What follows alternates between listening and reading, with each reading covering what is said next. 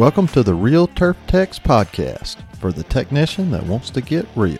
Follow along as we talk to industry professionals and address hot topics that we all face. Along the way, we'll learn tips and tricks. I'm your host, Trent Manning. Let's have some fun. Welcome to the Real Turf Techs podcast, episode 86. Today we're talking to Burke Anders, equipment manager at Columbia Country Club in Blythewood, South Carolina. Columbia Country Club is a private 27-hole facility, and Burke is the lone technician in the shop. Let's talk to Burke. Welcome, Burke, to the Real Turf Techs podcast. How you doing today? I'm great, Trent. Thanks for having me. Thank you so much for being here. Tell us how you got into the turf industry. Oh, man. Boring story. I was a suit and tie briefcase kind of guy forever, up until about the time I was 30. And the economy kind of crashed up in Northern Virginia. And so I tried to get my new wife and kids back down to the Carolinas, which is kind of where I'm from. And I knew that I didn't want to work in an office again. So before when we had our last child, I decided to change career fields. I started working on heavy equipment, tractors, trailers, stuff like that for about a year before we moved. And she had a masonry contracting family business. So we ended up shutting that down, packing up everything. And she had a job down in North Carolina. And the only person I knew down in eastern North Carolina, the Wilmington area, which is where we ended up moving, was I had a sister there.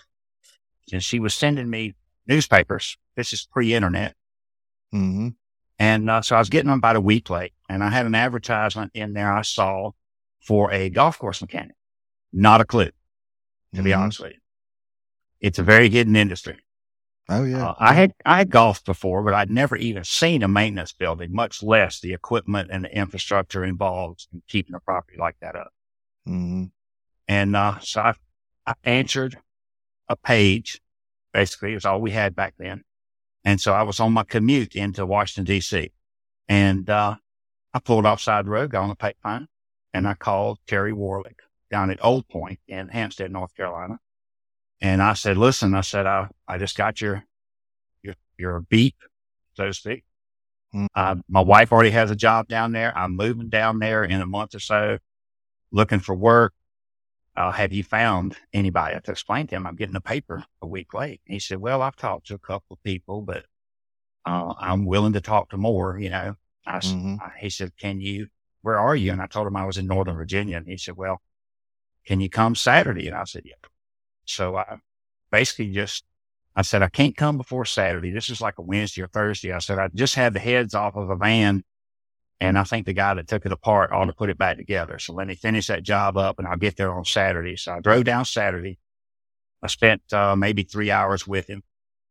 I walked through the garage, and I see this board up there with all the employees' names. And then I'm looking at this huge garage full of equipment, and he had a backhoe in there and some other things I was familiar with, but I didn't know what any of these mowers were, you know. And after a little bit of talking with him, he says, so you think you can fix about anything in here? And I said, yeah. He said, I'll teach you the only thing that's unique to golf coursing, which is the reels. Mm-hmm. So I said, well, I can do that. You want to show me how to do it? That's fine. They hired me on the spot. I had scheduled a vacation and needed to move down. I said, my first week will be X week. I forget what it was, somewhere around 1st of November. And he said, I'm leaving the day after you're going to start on his vacation. So I showed up, met with him, gave me the keys to the shop, and then he's gone for a week. Wow. Okay. First thing I do is I look at this backhoe, and the guy's out there trying to move it around. And he's trying to crank it, and it keeps chirping the starter on the flywheel. I don't know if you know this, but most engines stop in the same little clock position 90% of the time, just from the compression in the engine. When you shut them off, they stop there. And I said, that thing needs a ring gear. So I went and got me a ring gear that week, separated his backhoe in his golf course garage. And I had the ring gear in, had the flywheel on the concrete. I had a torch in there. I was getting ready to heat it up. And the day I said, well, I'll get it tomorrow morning. Well, he beats me to work that next morning, and he sees his backhoe split apart. And he's like, what in the world?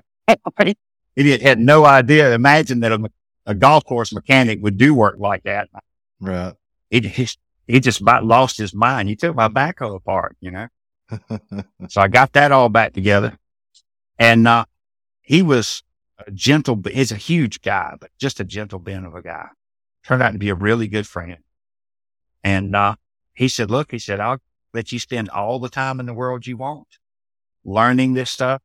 He showed me what he could about the reels. He pointed in the corner over there, and there's this little single blade grinder in there. I didn't know what reel grinding was at that point. And he said, don't worry. He said, these are our distributors. And he showed me this right up on the board of the distributor names and supplier names. And at that time, he had like 7 hardware guys show up every month, 5 or 6 chemical guys show up every month. And he said, look, these are your distributors. I didn't know what a distributor was. Mm-hmm. He said, you have any questions or problems, you call these guys. And at the time, they had a picture on the board, on a cork board, and it had a picture of Robert Short. Now, Robert Short was one of the guys at STI, Smith Turf and Irrigation in Charlotte, that taught me most of what I know about reels once I got into their schooling. And it was Ask Robert. And it used to be Ask George. I don't know if you ever met George Dias, but George Dias was his predecessor. So at any rate, the reason I gravitated towards Toro was because they were the only ones that had a free help line.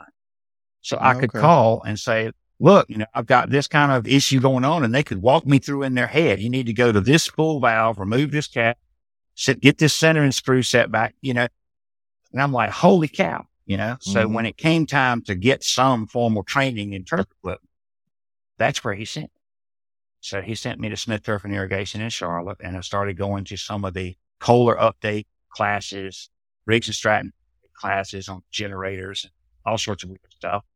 Anything I could get. And when I say anything I could get, there was nothing. Oh, yeah. And so back up just a little bit. What year was this? I don't want to tell you. Okay. By the time this interview's finished, you're going to have a real good idea. Okay. All right. That's fine. Yeah. Let's just play that game.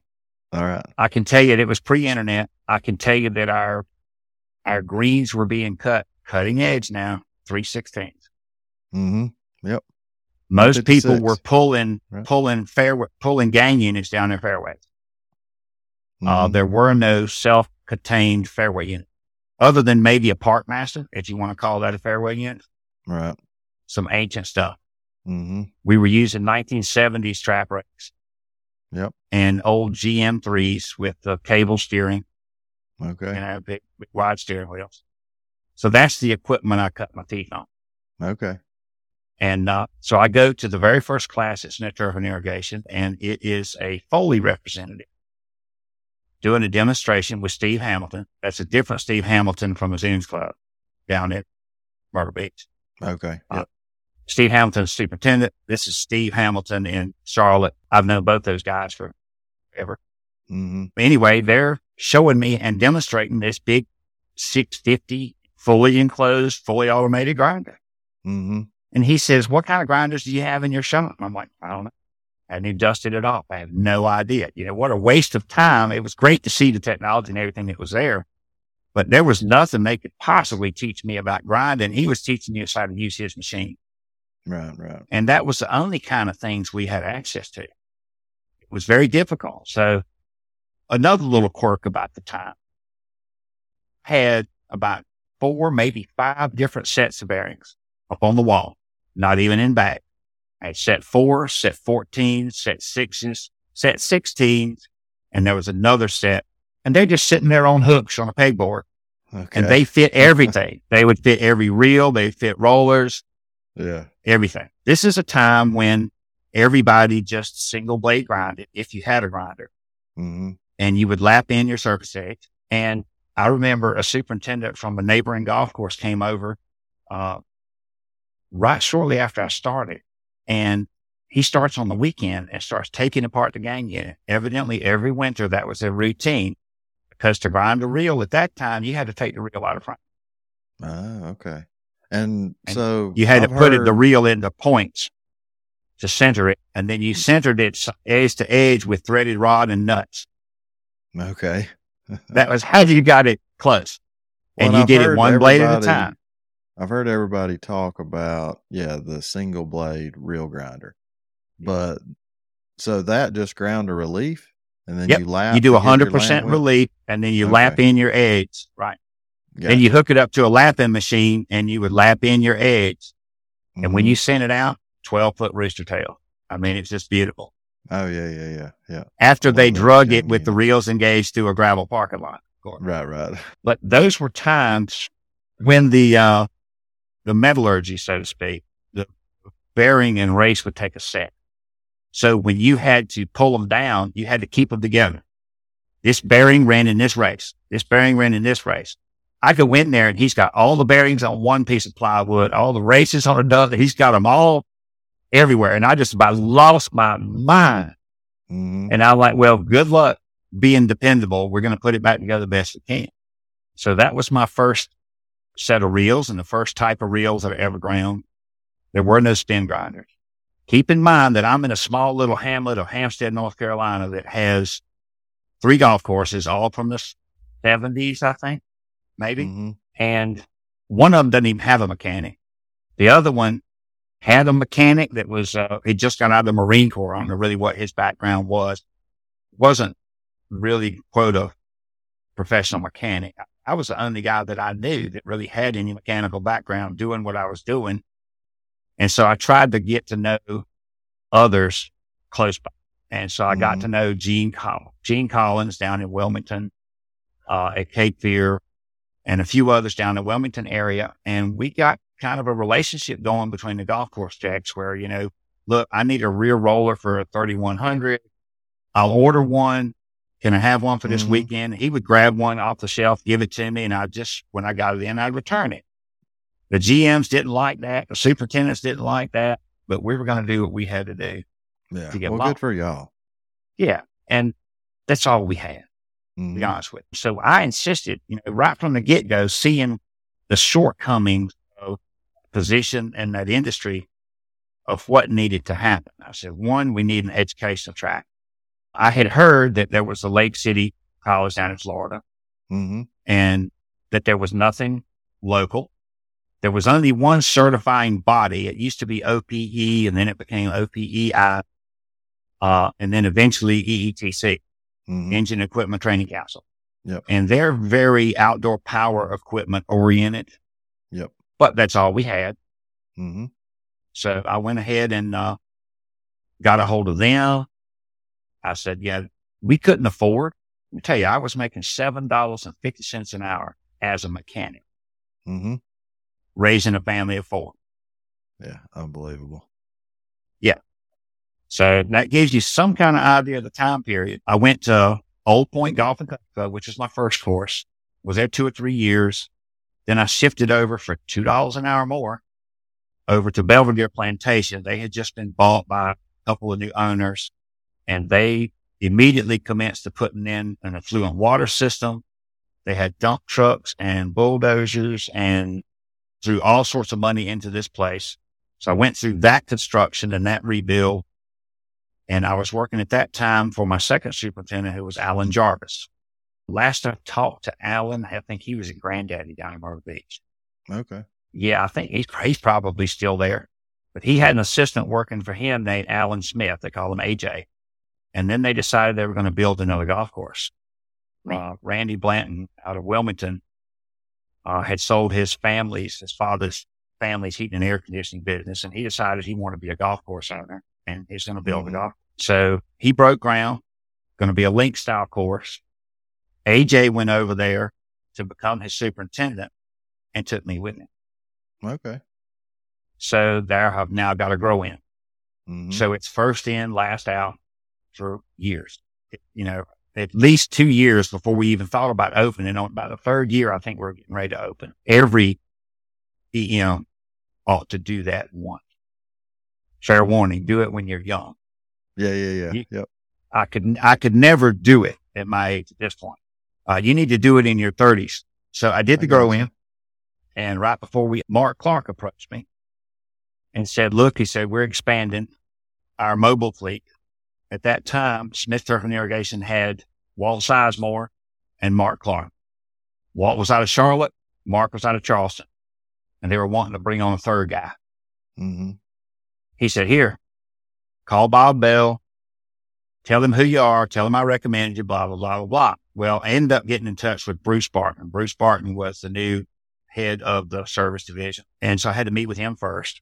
And he evidently walked through the garage and asked Walt and some of the other senior guys, said, you ever heard of this Burke Anders fella? And Walt's like, I never heard of him. And I think Mark spoke up and said, well, he's got a full fleet of Toro. I said, so if you haven't heard of him, he must know what he's doing. Good point. He's not calling you at all. So right. I can tell you, he's got a nice full set of Toros. So he's doing okay. So I'm up there on a Saturday. Again, I love interviewing on Saturdays. I show up. I met with Bob Bell, met with Bruce Barton, and owner Wayne Smith popped in, said hello, got to meet me a little bit. He didn't just happen to be there. He came in on a Saturday to meet a prospective new employee. Okay. That's what kind of company they are. Mm-hmm. They're a fourth generation family run. And absolutely the highlight of my career, spending the time with them. They really do treat you like family. And I was concerned. I only had about 8 or 9 years experience in turf equipment. And I looked at Bruce and I said, what if I can't do this job? What if I fail? He said, we're not going to let you fail. Mm-hmm. He said, we'll put the horsepower behind you. And right out of the box, he said, we're going to send you to every educational thing we possibly can because it's important. You think about this. I'm a mobile guy and I'm the guy that's got to have the answer. By the time they call me, either one, it's under warranty and they don't want to be bothered with it. It's my obligation to go in there and make them happy. Okay.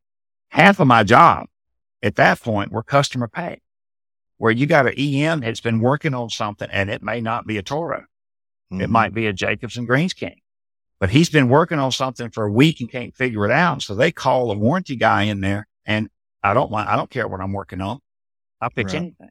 So most of the time you're the hero, but you got to realize I didn't have any idea of the scope and breadth of that career field nationwide, much less worldwide. Mm-hmm. So I thought everybody out there was like me. And I'm rolling in on technicians that have been doing what I've been doing for 8 to 10 years for 25 years. Mm-hmm. And I think when I started, I had nothing. What did these guys have? Oh, yeah. Yeah. So I act like the old man and I started with nothing, but those guys really started with nothing. Mm-hmm. I've met a few of them and they're talking about using the rim of a 55-gallon drum as a leveling thing. I mean, oh, wow. you do what you got to do, right? Yeah. Yep. So Bruce, my boss at Smith Turf said, you have to be able to hold your own with technicians with 2 and 3 times your experience. I got to make sure that you know more than they do. Mm-hmm. And so he immediately put us on the fast track through factory education and continuing education. And he had it at a time which encompassed both the irrigation side and the turf equipment side called STI University. And that was where the big wigs at the distributorship would put on customer appreciation events.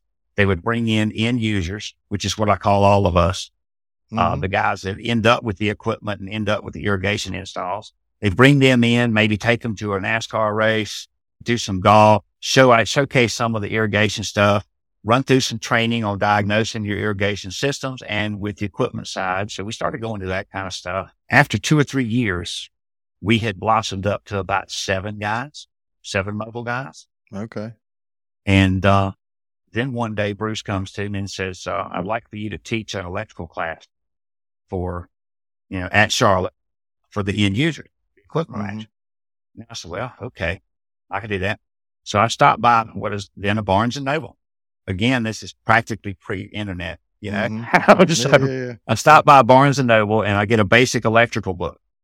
It's basically an electrician's book for an apprentice, someone who wants to be an electrician. And I got through about the first 16, 20 pages and I was already beyond anything we ever experienced. So all I needed was the fundamentals, molecular theory, Ohm's law, that kind of stuff. So I took that and I started teaching electrical class. Then they had the wise decision of sending us to factory training, primarily just the mobile guys. He would send the best that the distributors have is the mobile team, because they're almost purely 100% diagnostic.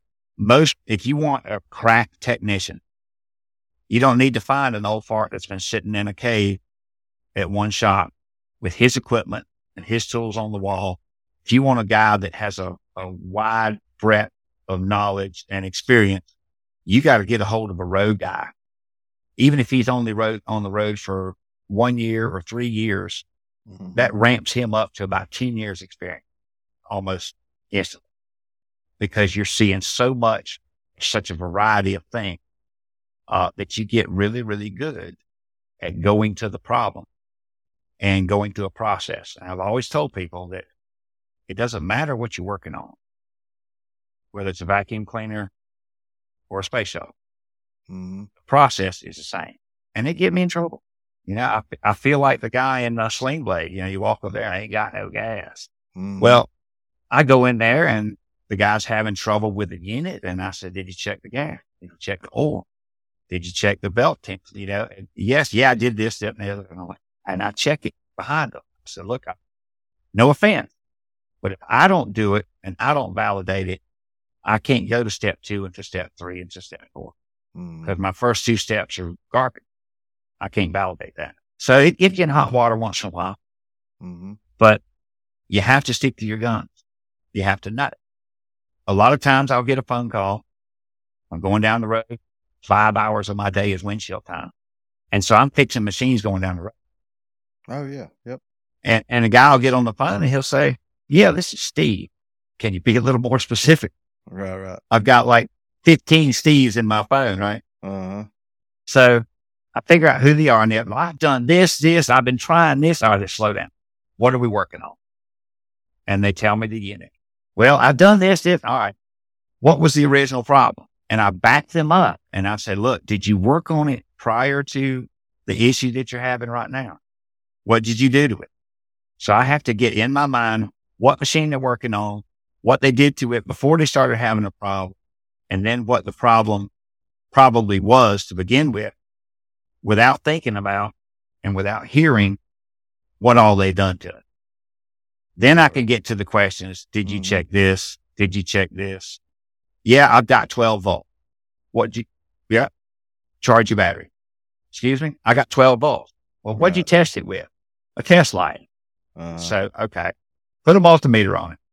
All right. I got 12 volts. All right. Charge your battery. But I've got 12 volts. I say it's about 75%. Charge your battery. Yeah. For sure. Yep. At the factory, they teach us to go where the work's being done.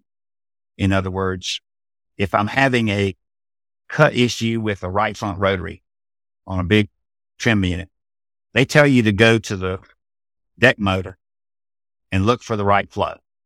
Are you getting what you're supposed to be getting there? If you are, bad motor. If you're not, work up strength. And there's a process to that. And the reason you do that is multiple, but the main reason is components at the end of the line are less expensive than the components at the front of the line. That's true. Yep. No, so you're working your way through a motor, through lines, through valves, solenoid valves, auto blocks, and then eventually to the pump. And the pump, all it's doing is producing flow. Guy called me and said, I want you to come pressure test my greens mower. No. Do I need to flow test your greens mower? Or are you having a specific problem? Well, I just want to make sure it's 100%. Well, it wasn't 100% when it was new. Right. Yeah. It was doing about 98% efficient at best, because it's using some of that flow for cooling. It's using some of that flow for lubrication. Not all the fluid that goes out of a pump or even goes into a pump is doing output at all. It's being used for other functions. Yeah. So it's a matter of the lesser, the worst component. Maybe you try and identify and straighten that out. With electrical, they tell you to do the same thing. Go where the problem is at the end and work backwards. I never do. I do the opposite. I start at the battery because a very high percentage of them are connection and battery voltage issues. So I always start with a good power source. and I work the opposite direction with the electrical, contrary to their teaching. Right. Yeah. No, that makes sense.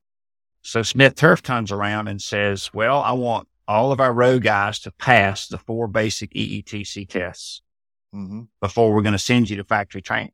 Now, the factory's take on this, they're willing to go to the expense and time to train distributor technicians. They will let an EM go as part of a package. They'll take you up to Toro, and it's a meet and greet. They show you their paint facility. They show you how they make the reels, that kind of stuff. It's not near what the distributor techs go through.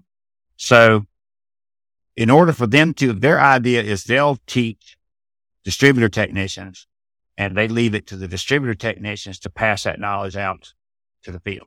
They can't possibly train end user equipment mechanics. No. Can't. No. So you had to get all 4. You had to pass all 4 of the basic electric, hydraulic, real technology, and I forget what the 4th one was. Engines. Anyway, there's like 7 or 8 disciplines. The problem with that is I'm a little OCD about being a perfectionist. And I said, well, if you're going to make me take 4 of them, I'm taking all of them. So I went through all of them, got all 7, and got a master EETC certification. And now I'm going to factory school. That is an education. The value in that is they don't have to teach you how to read electrical schematic. They don't have to teach you how to read hydraulic schematic. Right. Yep. They can immediately jump into very high level training. If we have time, I'll go into some of the sprayer training that I went. Oh yeah. No, I would love to hear that for sure. That was an adventure. At any rate, all of our mobile guys had to pass those to get to the factory school.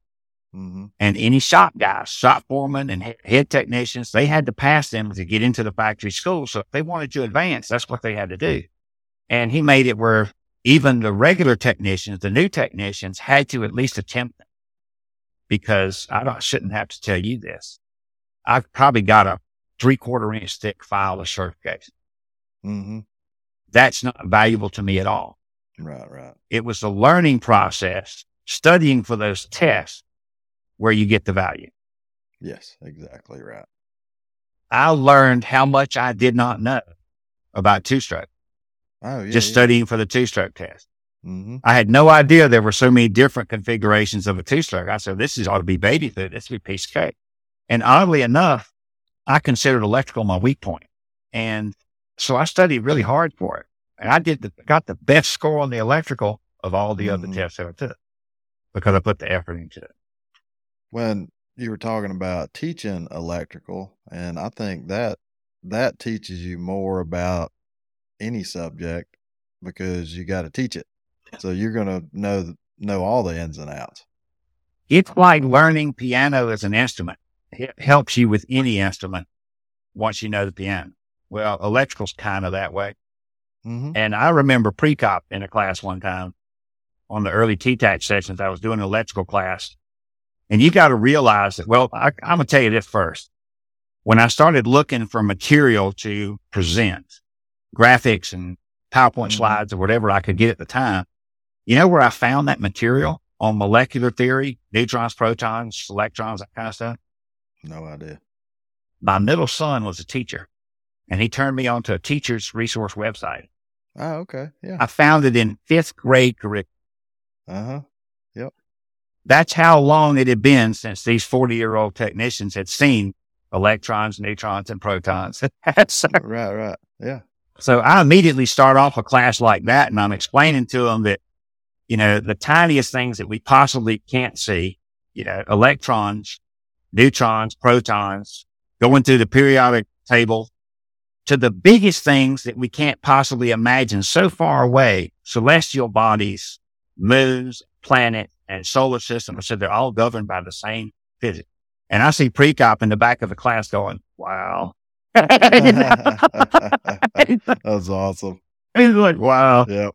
So I love teaching that. When I moved to Orangeburg, I got invited to every church in the area. They're just the nicest people out here in the middle of the country.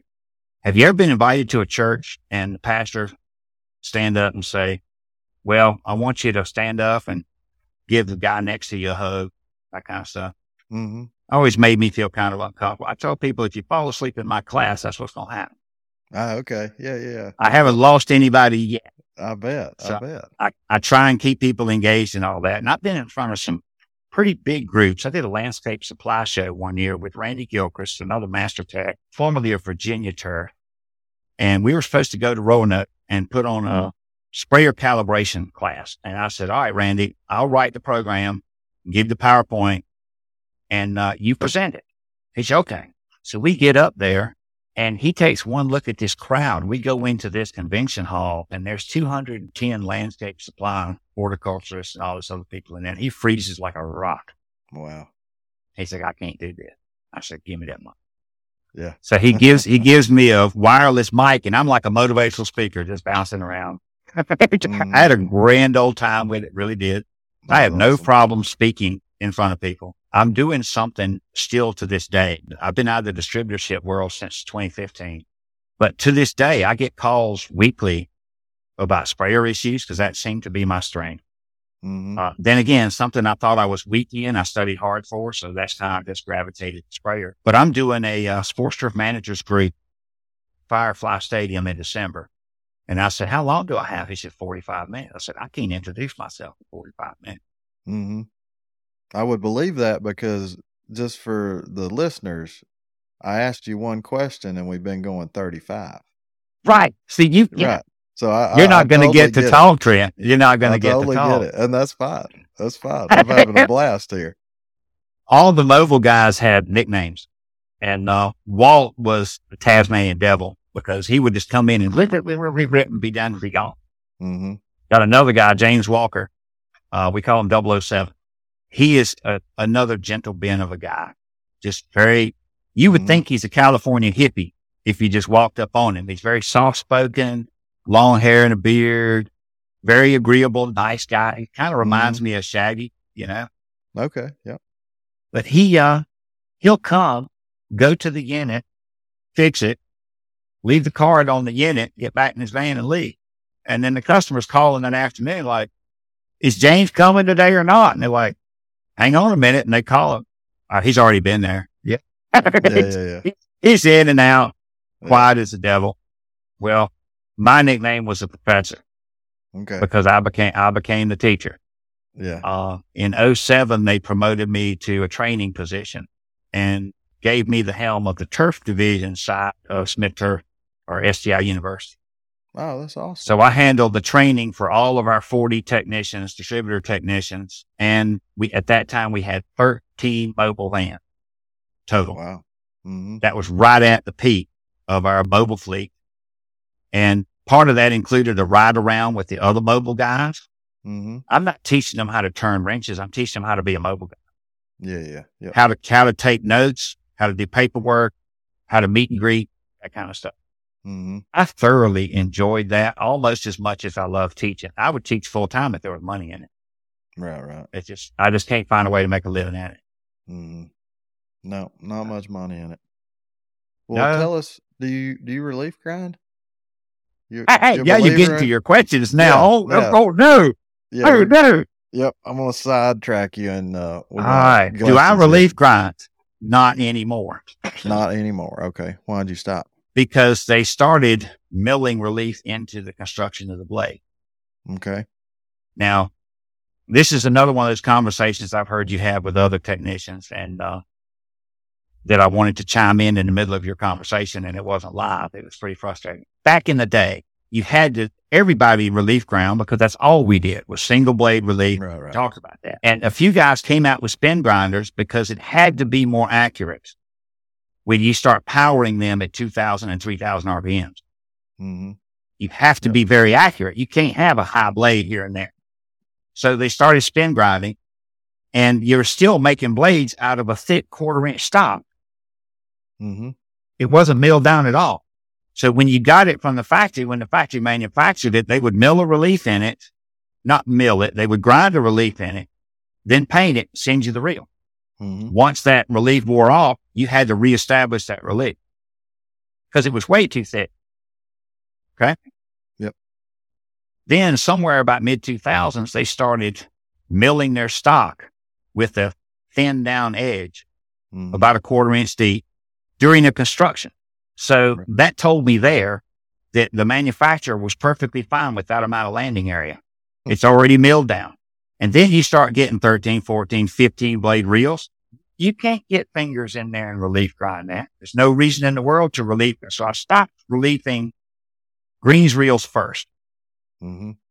And then I got on some of the bigger reels. Even the bigger reels had milled blades in them. And the guys at the factory, listen, if you want, I'm by far way down the list of experienced equipment managers. What I do know is what the manufacturers suggest. I know what Foley's stance is on it. I know what Toro's stance is on it. The only thing about that is you have to consider the source. So why would Toro tell me one thing and Foley tell me something slightly different? So you look at what they have vested in it. Toro is after horsepower reduction so that they can have less friction, put a unit out there that costs a little bit less because it's got a little bit smaller motor in it because it's a little less horsepower requirement to turn the reel. That's why they want a small landing edge. Foley wants you to grind all the time. They want you to use their grinders. They want you to do their relief grind. The best example I can tell you, this is going way off of your subject. You're asking about relief grinding. That's okay. Let's very quickly go to why you want to consider the source. The best example of that is an electric utility vehicle manufacturer like Club Car or Toro will tell you when you use that vehicle for 20, 30 minutes, first thing in the morning to do your little rounds, you come back for your cup of coffee, plug that puppy back in. That drives the Trojan battery guy nuts because from the manufacturer's standpoint, they want you to have the best performance and the greatest experience of that vehicle possible. They don't care about the proper maintenance of the batteries in that vehicle. They care about you enjoying that vehicle. The Trojan guy says, oh no, do not maintenance charge a deep cycle battery. Run it until it starts to limp. Then plug it in and forget about it till tomorrow. So you got two different recommendations for one piece of equipment coming from a different angle. Yeah. It was the same thing with tire pressure. Right. They don't do that for the tire's sake. They do it for the ride or the mow or whatever it might be. That's right. So no, I don't relief grind anymore. Bed knife angles was another one that I wanted to chime in on. All right, going to the next question. I don't relief grind anymore because there's no difference in quality of cut. I'm as durable as the best ones out there. I heard one guy on your group talking about Bernard grinders giving you a minimal relief. Yeah. It's impact grinding. Only relief difference you get, I think about the amount of wear on a stone going from the left side of the stone to the right side of the stone. Yeah. Is it hitting a little lighter on the end of it? Probably because you've worn that stone very slightly. Maybe. Yeah. Maybe a little bit. Yeah. All right. Now you have a split second from that blade hitting that stone. And the theory is that you hit it so hard in the beginning, you take a little more off than the trailing edge. How much relief can that possibly be? Well, I've actually seen it before, right. After you go out and mow and you can see, a visible difference. Where it's not touching the back of the blade. Right. Where it's not touching the back of the blade, but it's got to be less than 1,000ths, maybe 2,000ths. Yeah. That's going to wear away in one green. Right. Yep, exactly. It's gone. It's gone. So why even just say, no, I don't relief. You don't need to relief. If backlapping is a process that you ascribe to, it gives the backlapping compound a place to hang on and refeed back into your reel. But I can tell you another horror story. I had a guy that had 3 fairway units. He had no grinders. He backlapped his units to death. And when the end of the 3-year lease came up, he had to replace all 15 reels just from backlapping. Wow. Because he would backlap for an hour and a half or so a day. If I can't knock it out in 60 seconds, I need to put it on the grinder. Yeah. No, that's true. And one of your other guys did say that a lot of people don't understand the process of backlapping, and there is so much of our industry, there's not a right way and a wrong way. It's very subjective. And I'm not saying subjective. And I'm not saying that I know the best way to do something. I know the way the manufacturer recommends you do. That's not necessarily the best way. And you might have a bang up idea. And that's why I became what I thought was a very successful teacher, because I was being around hundreds or so technicians every year. I would scoop up those tips and tricks and get these ideas from y'all. And then when I'd show up at the TTAC seminar, just regurgitate that. I was just a vessel, basically. So my education came from y'all, probably more so than the manufacturers and the suppliers, all that kind of stuff. I learned from y'all, to be honest with you. When you can't argue with a person's method if it works for them and their facility. Right. Like, do whatever you want to do. Well, tell us what your favorite tool is. This has been work to death. It's got to be not just my phone, but the camera on my phone. Okay. Well, it enables me to look at a list of supplies on the whiteboard. I'm getting ready to go shopping. Click. I can't read a model and serial number up under a unit. Click, blow it up. I can read it. Even more so than the light on the back of my phone, I use that camera multiple times every day. But digital photography in general has kind of changed my life, because I'm an instant gratification type of guy. Nothing wrong with that. I've got somewhere in this house, I've got a shoebox full of undeveloped film that's probably 30 years old. And it's so nice to be able to just, I think I'll save that one. No, I'm not going to save that one. And get the instant picture. Yep. Right there. Way better than a Polaroid. Yep.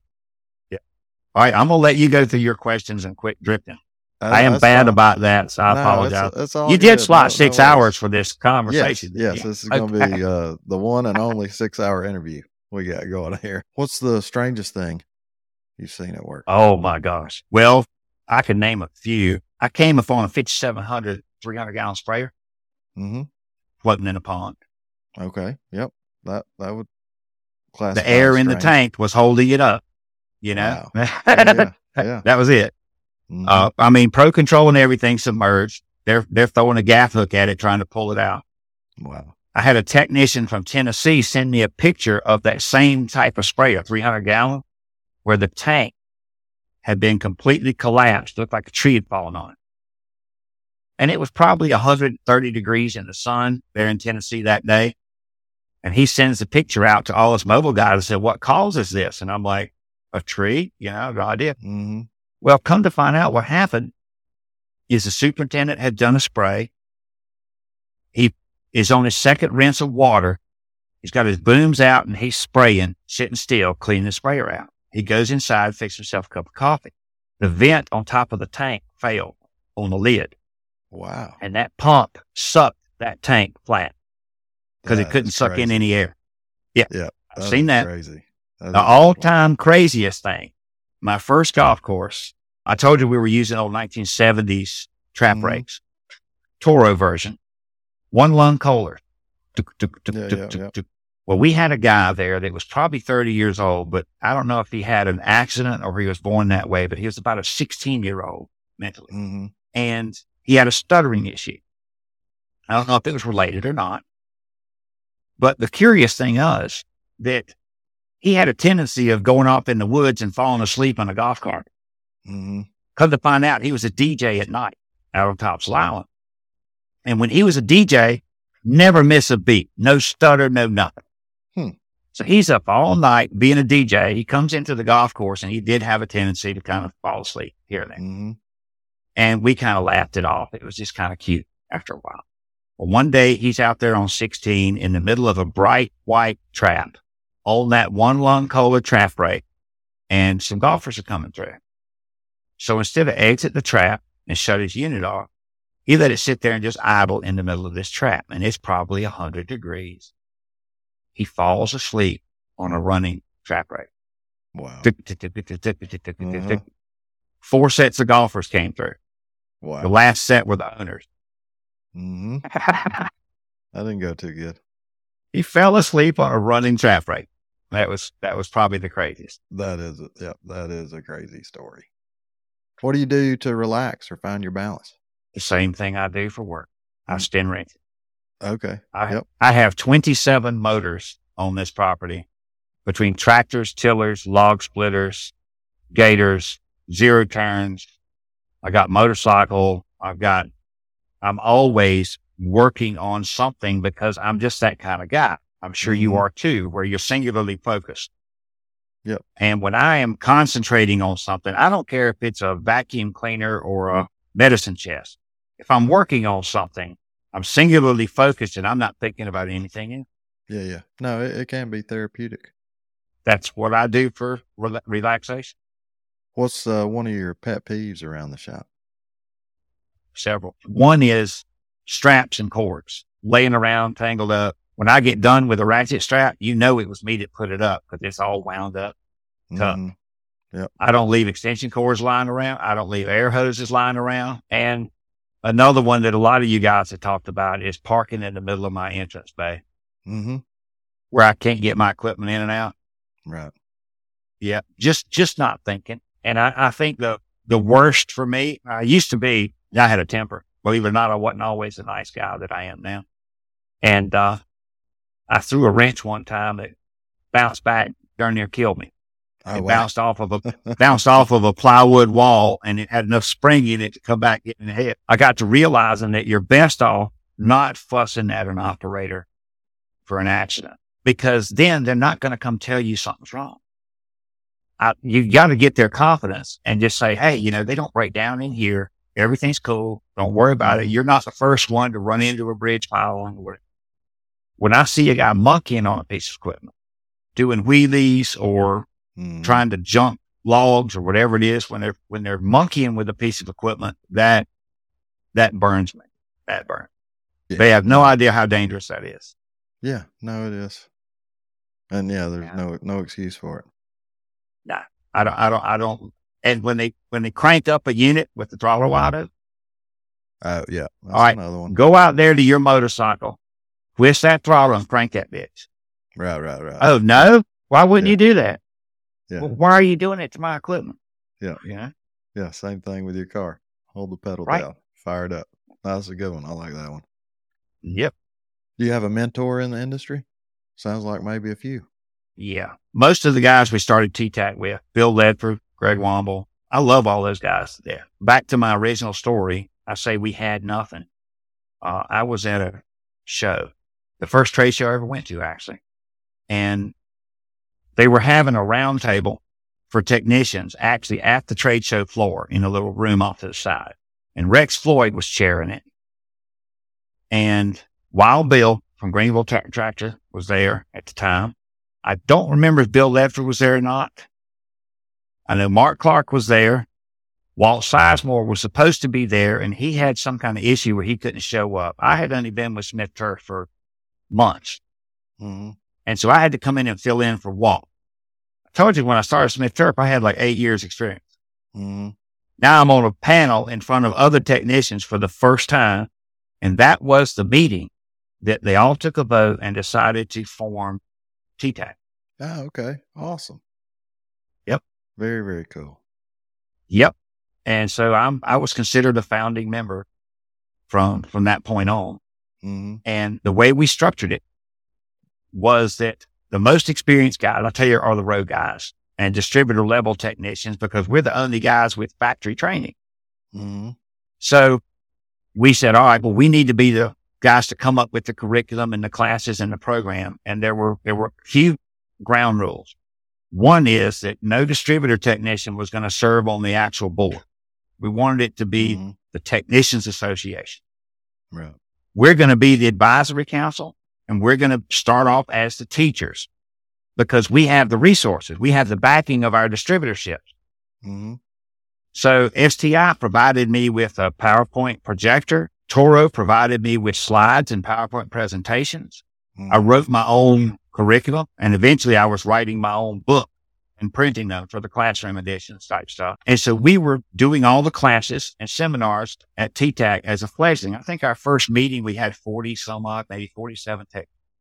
What you are doing today is so next level. Well, thank you for that. We could not have imagined the technology and the reach that you have today. Mm-hmm. True. Yep. All we wanted to do is give the guys something other than a sales pitch on a trade show floor. Right. So one, technicians or distributor techs can't serve on the board. We don't want it to turn into a trade show environment. Yes, we had a few local vendors, SWEPCO and JRM and some others that have supported us from day one. Mm-hmm. And yeah, we let them come out there and put up the tables in the lobby before the conference so they can showcase some of the things that they have.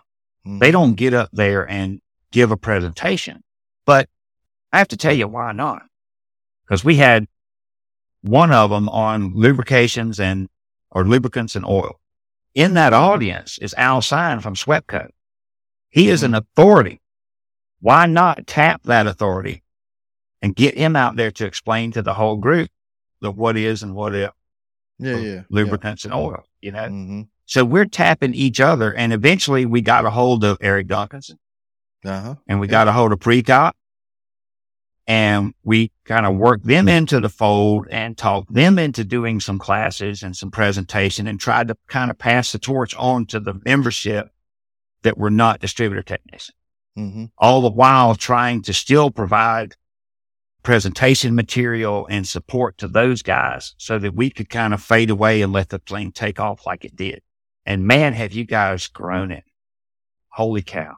Oh, it's incredible. And I take no credit whatsoever for that. I think my last one was last year, but I was blown away. Well, I've been to every one except I missed 4 of the last 6 for various reasons. Mm-hmm. And so I didn't go for 2 years during the pandemic because I refused to wear a mask. The first year I missed, I was calling on a friend of mine who just lost his wife in a motorcycle accident. So I had to go spend some time with him. The next year I had my motorcycle accident and then COVID hit. So I missed 4 years in a row. And then I did go back. I didn't actually go to TTAC last year, but I did go to Spring Made and do something for the Sports Turf Managers Group. This year I'm registered and I will be back down there. Nobody's going to even know who I am at this point. Yeah. No, awesome. So I look forward I can fade right into there. Yeah. I'm just going to fade in. What technician would you like to work with for a day? My teachers. Most of the product development guys up in Minneapolis. Mm-hmm. Because you think I can tell some stories? Those guys can tell some stories. Oh, I'm sure. Most of them have heavy ag backgrounds or engineers in their own right. To watch those guys, Jim Nedden was one of those guys. Oh, yeah. Yep. I was in electrical class with Jim Nedden one time. He was putting on the class, and he followed up with me in the field at Long Bay one time. And Jim Nedden, I don't know if you've met him, but yeah. I know he's kind of a small guy. I mean, he's not 6 foot tall. I saw him reach down and grab a 3100 reel with one hand and just put it up on the bench. I'm like, wow, holy cow! This guy's pretty strong for such a little fella, you know? Yeah. Heck yeah. But he's an impressive individual, a lot of background. And I am truly I was kind of an arrogant guy when I first started getting on the road because I felt like, look, this is the material they've given me. This is the way the machine's supposed to be. Don't argue with me. Just do what we need to do. And a lot of guys were turned off by that, I'm sure. They just didn't know me. Mm-hmm. I hate that because now I see the struggles that those guys have gone through and the frustration and how welcome I was at the time and didn't realize it. They just wanted help. Yeah. Yep. And I always tried to nurture the EM relationship because when I started, the equipment manager didn't have anything to say about the equipment that was being ordered. But that soon changed about the mid 2000s. They started considering maintenance requirements and dependability and cost of ownership, that kind of stuff. So the technician had more to say about it. Right. And I would never throw a mechanic under the bus. He's got to be my ally. And if they ever came, and I got put in this position an awful lot where they would have and I got probably my strongest point other than sprayer is identifying quality of cut issues and aftercut appearance issues. Mm-hmm. And most of the time, it's a agronomy solution, not a machine solution. Mm-hmm. Now, there are things we can do to the reels to hide the deficient practice or the problem that he's experiencing right now. We can change roller configurations. We can add, or we can change heights of groomers, and until he gets his verticutting done and verification done or whatever it is he's got to do to address this, he's done. But it's never all one or all the other. Mm-hmm. And superintendents do not want to share with, or they don't want to hear that they got an issue. Right. And so they would put me in that position. I didn't have any skin in the game. I could be honest with the guy and say, look, I'm seeing some thatch over here, or I see you've got this going on. I know you've got a tournament going on, or you don't have a tournament going on. This is what I think we can do to the reels to mask your situation or to help your situation. And they put me in that position an awful lot. But yep, that's it part of it is on what that, it is. Part of working on that distributor side.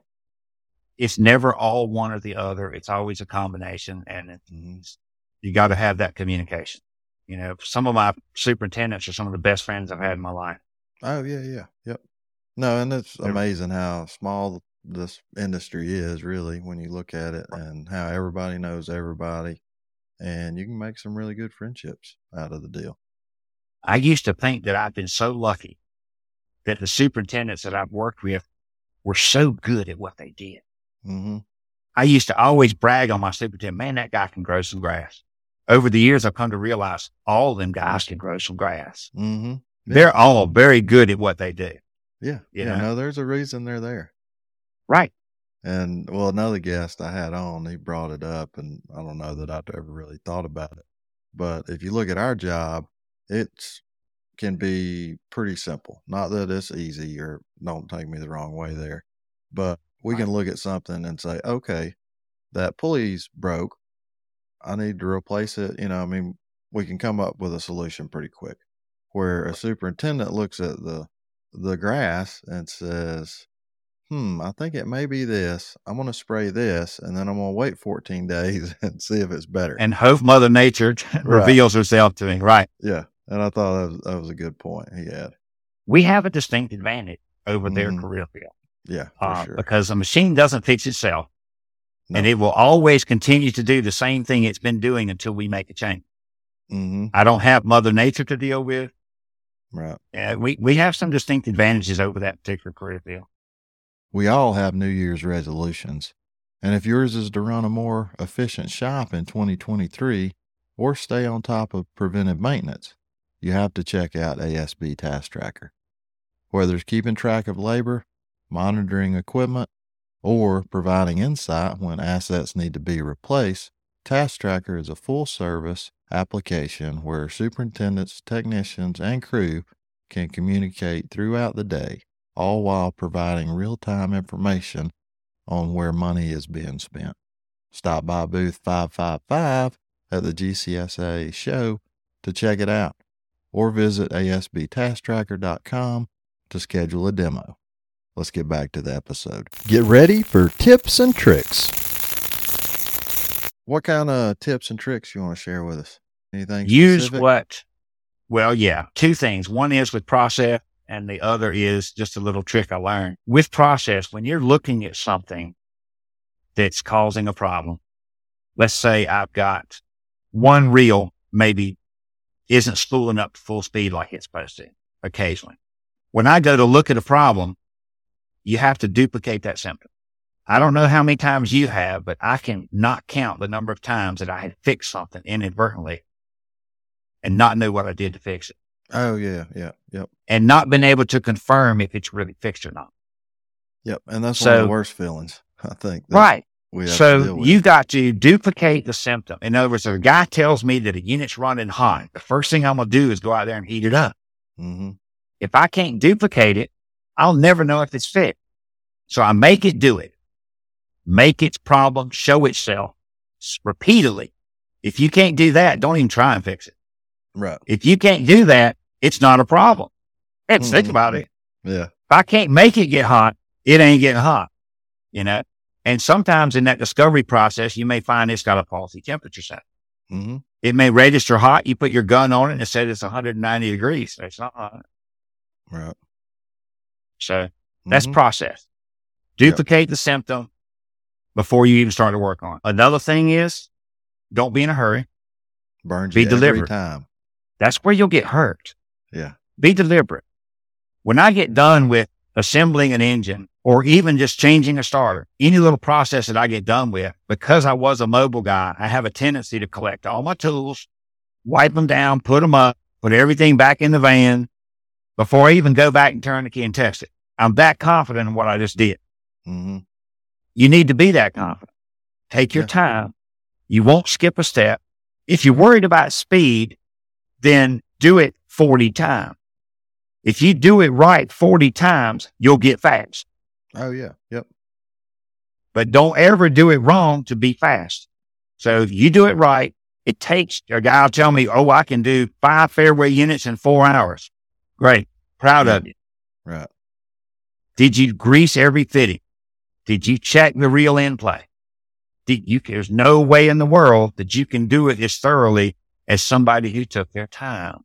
If you're focused on speed, take your time. And if you do it right, with the right steps and the right process, every time, after the time that 4th and 5th one gets to you, you'll be quick. Right. And you'll be safe. Mm-hmm. The other trick, I ran into this problem-solving thing when I was snapping tines off a Wiedemann. I was working for the University of South Carolina, and they have a Wiedemann, and he runs these 12 to 14-inch needle tines. Mm-hmm. They have a tendency to snap off in that head. It's a blind hole because they just go up in the hole and you pinch bolt locks it into a dimple. Mm-hmm. So you snap it off. Now you got a piece of hardened steel in there that you can't drill out. Yeah. So how do you get it out? Use what you know. Welder. You know how heat affects metals. You know how hydraulics works. You know how electrical works. So I had this idea. I took the locking bolt out and I filled the hole with grease. And then I screwed the bolt back in. Mm-hmm. Then I unscrewed it. I filled it with grease again. And then I took a 3/8 impact and go, whoop, and I push it in really quick. And it hydraulically just pushed. Oh, nice. Yeah. Push that tip right out. You just use hydraulics. Mm-hmm. I learned that back in the 70s, getting pilot bushings out of the back of flywheels and engines. Yep. Before they had bearings, they had bushing. Mm-hmm. And so you had to change that pilot bushing anytime you change the transmission or clutch. And that's the only way you can get a bushing out of the back of a crank is to fill the hole with grease, hit it with a dowel, and it popped right out. Mm-hmm. Yeah. So that was my solution for that. That's a good idea. I like it. Yeah, I'd seen the pilot bushing. Of course, I learned from an old guy, and he'd showed me that trick.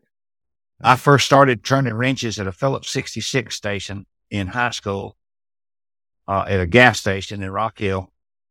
And this old Vietnam vet fellow, he probably was Korean War vet fellow, smoked these little short, stubby Camels and taught me how to change water pumps and put new brushes in alternators. Yep. Don't have to worry about that anymore, do you? Yeah, I'm old school. Yep. Nothing wrong with that at all. Well, what else do you want to talk about? I think we covered a good bit. Get me started. Well, one more story. The sprayer class that I went to at Toro, it was their first sprayer class. And the idea was to teach us how to go back and teach equipment managers how to talk the same language as spray tech. Because a spray tech can come in, or a superintendent can come in and say, man, my rate's off, or my pressure's not where it needs to be. We need to learn how to translate that language into something we can do for them. We also need to know that if we have a line blow and we put a little union in there that necks it down and put it back together, that now we've just changed the restriction in that line and we're going to change the output downstream. Mm-hmm. So we need to know that if we rebuild something or we do a repair, we need to know how to put that sprayer back together to his specifications the way we found it. Right. So they took us to a sprayer school, 16 of us. I had technicians from Australia, Canada, all over the world in here. There were 16 of us. And the first day was all technical shop mathematics, geometry, ratios, fractions, that kind of crap. Yeah. We had to learn how to pace off square footage, that kind of stuff. Yep. Mm-hmm. So the next day was all chemistry and PPE and mixing. Mm-hmm. So they brought us a tray of half a dozen household chemicals, and we were in groups of 4. And they said, you're all going to mix the same amount of each of these things, but in a different order. And so we mixed them all up and we got 4 different results just because we mixed them in a different order. Okay. I don't know a lot about chemistry, but I can tell you this, when you take 2 things and bond them together, they become something entirely different. Mm-hmm. Right. And it's not going to react like either of them a standalone would react. So that was that lesson. So then the final day, they take us out in the field and they got 4 different sprayers out there. One was a Workman with a spray tank on the back of it. One was a full-blown 5700. One was a 1250. I think they had a 1750. But anyway, they broke them. And we had teams of 4 out there. We had to fix the sprayer, figure out what was wrong with it. They put toothpicks in nozzles. They just did anything in the world. So we had to fix the sprayer, validate it, calibrate it as a team. Mm-hmm.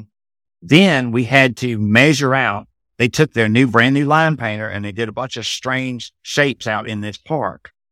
We had to go out there and figure out what square footage was. Ah, okay. Yeah. Here comes the geometry, right? Mm-hmm. So we figured out what the square footage was. Then we had to go and do an application. So we had to go to a table. We had to verify what the capability of the sprayer was. If that sprayer was only capable of a maximum of 50 gallons per minute or 50 gallons an acre, mm-hmm. we had to figure out how much active ingredient we needed for the application for our square footage, how much carrier we needed to add to it so that our total volume equaled a perfect spray in one pass. And we had to have 10 gallons left over.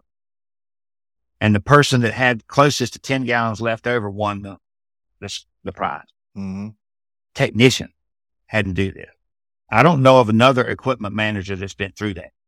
No. No, I agree with that. Yeah. My first superintendent kept the keys to his sprayer on his belt loop.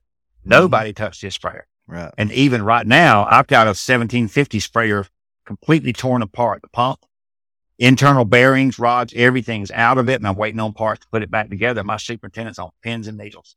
Mm-hmm. He does not like having his sprayer down for any amount of time. Right. And you're going into fall and probably not needing to spray a whole lot. Yeah. So we did this, 16 of us. Since it was a new program, they did not have a test for us to take. So they said, we'll send you the test electronically and you'll have to get your boss or somebody to proctor the test for you and you do it on a laptop. So I met my boss at a hotel in Wilmington. He drove down. We booted up his laptop. He downloaded the test and I took this test 3 months after I left this class in Minneapolis. Everybody failed. Wow. Okay. Including one of the instructors. Huh. So they had to rewrite the test. That's the only test that I have ever failed in recent memory. I was destroyed. I'm like, I can't believe this. This did not happen. And in front of my boss. Mm-hmm. So come to find out, all 16 of them, or I don't know that 16 of them actually took the test. However many there were, I know there were at least 8 or 9 of them actually took the test and failed. Mm-hmm. So did one of the instructors. So they had to rewrite the test. So 3 months later, they finally come back. So it's 6 months after that course, finally took the test online and passed it. But that was still not the last test. I think the last class, I don't know what the last class I went to was, but it was the last one I had to have to get the master's certification. And Toro had just started that pilot program with that sprayer class. And I had been there once or twice a year for the next 3 or 4 years. And I was on my last class. And so was Dave Lebrecht up in Maine and Randy Gilchrist in Virginia. So when we finished the test, we all hit the button pretty much at the same time. So we all got certificate number 1 as being the first Toro Master Technician. Oh, wow. That's so cool. That was really awesome. Congratulations. That is something else. That and about $3.50, you'll get me a cup of coffee. Yeah, that's right. Mm-hmm. No, like I say, it's not the certification that means anything to me. It's the learning process to get that certification. That really is, and that brings me full circle back around to TTAC.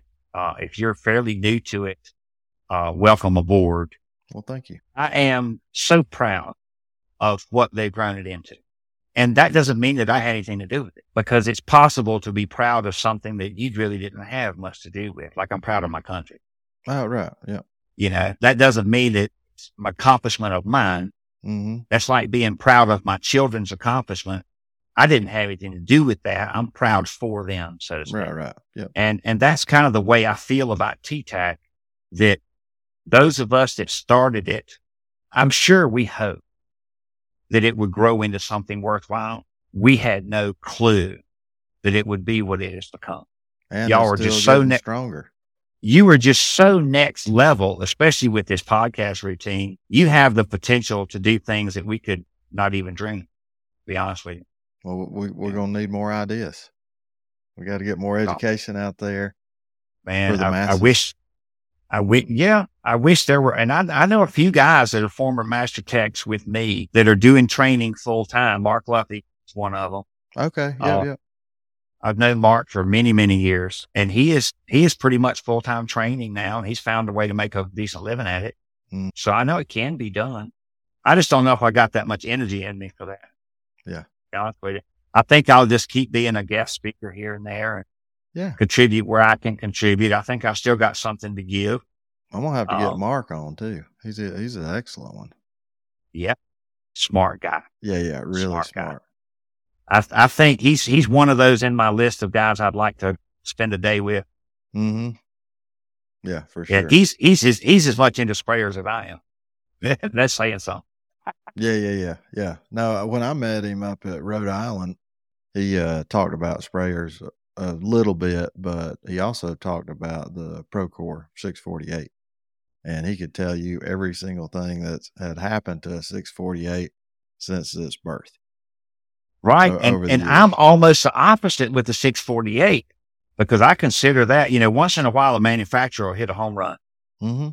And I judge that by what do I work on the least.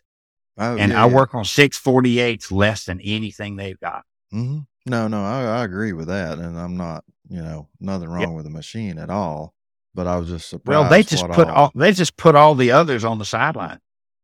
Yeah, everybody, they're like the jacuzzi of hot tubs, man. Everybody says, is it like a Procore? Yeah. They're the industry standard. That's just tremendous. Yeah. I heard, I don't know, it was a superintendent that said it to a John Deere salesman. He said, if, that John Deere 800, if you could, paint a 648 green, he would buy it, or, something like that. Basically saying, don't bring anything out here unless it's a 648 to aerify my greens. And it's very true. Well, they came up with a way to get a little wider swath, to do it quietly and with speed, with very little compromise of hole quality. Mm-hmm. That's the trifecta right there. Yeah. No, they hit on a home run for sure.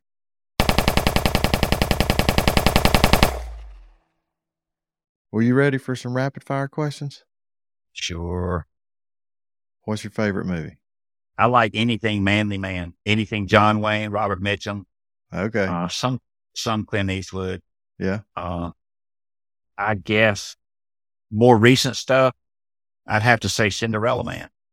Okay. I hadn't seen that. I'll have to check it out. Cinderella Man is Russell Crowe, Depression era, a true story about boxing in New York. Okay. One of the guys that he goes up against is Max Baer, who was a heavyweight champion at the time. Mm-hmm. A lot of people don't realize that. That's Max Baer Jr.'s father, Max Baer Jr. being Jethro. Oh, okay. Yeah. So this is a true story of him. The thing I remember about the movie most is Russell Crowe's character does some of the probably most realistic boxing scene ever filmed that weren't an actual boxing match. Oh, of cinematography.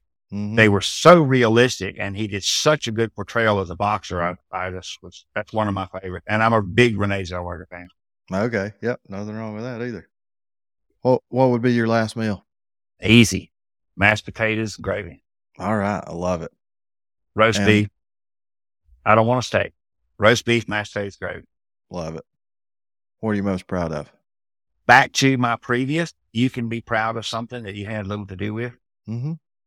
When 9/11 hit, My boys were of age, and I could not imagine my sons stepping up to the plate as that generation did. I am so proud of our Iraqi war vet, of how they answered the call, the way they performed, and the way they stood up like men and women. I didn't think that generation had it in them. And boy, did they prove me wrong. They were signing up left and right. Yes, sir. Yeah. They all did us proud. For sure. I think that's what I'm most proud of. No, that's awesome. That was a really good one. All right. That's it. That's it. Let's wrap it up. Man, did I go over time? No. Tell the listeners how they can get a hold of you. Well, I avoided all social media forever.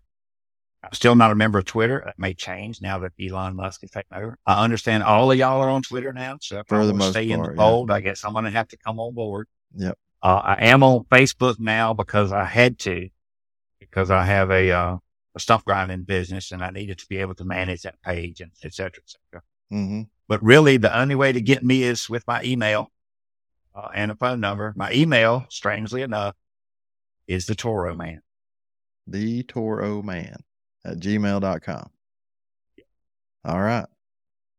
That's what they called me forever. I just say, it's a Toro Man. Yep. That's good. That's a good one. Thank you so much for being on.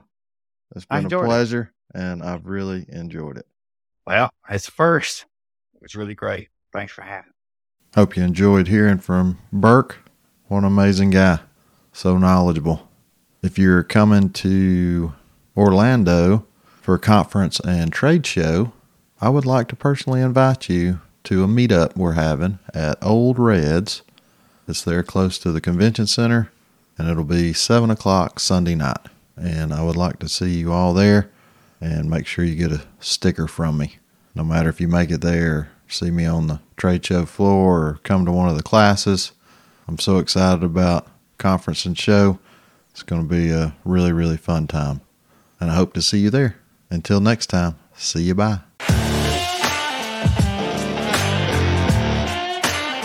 Thank you so much for listening to the Real Turf Techs podcast. I hope you learned something today. Don't forget to subscribe. If you have any topics you would like to discuss or you'd like to be a guest, find us on Twitter at Real Turf Techs. See you, bye.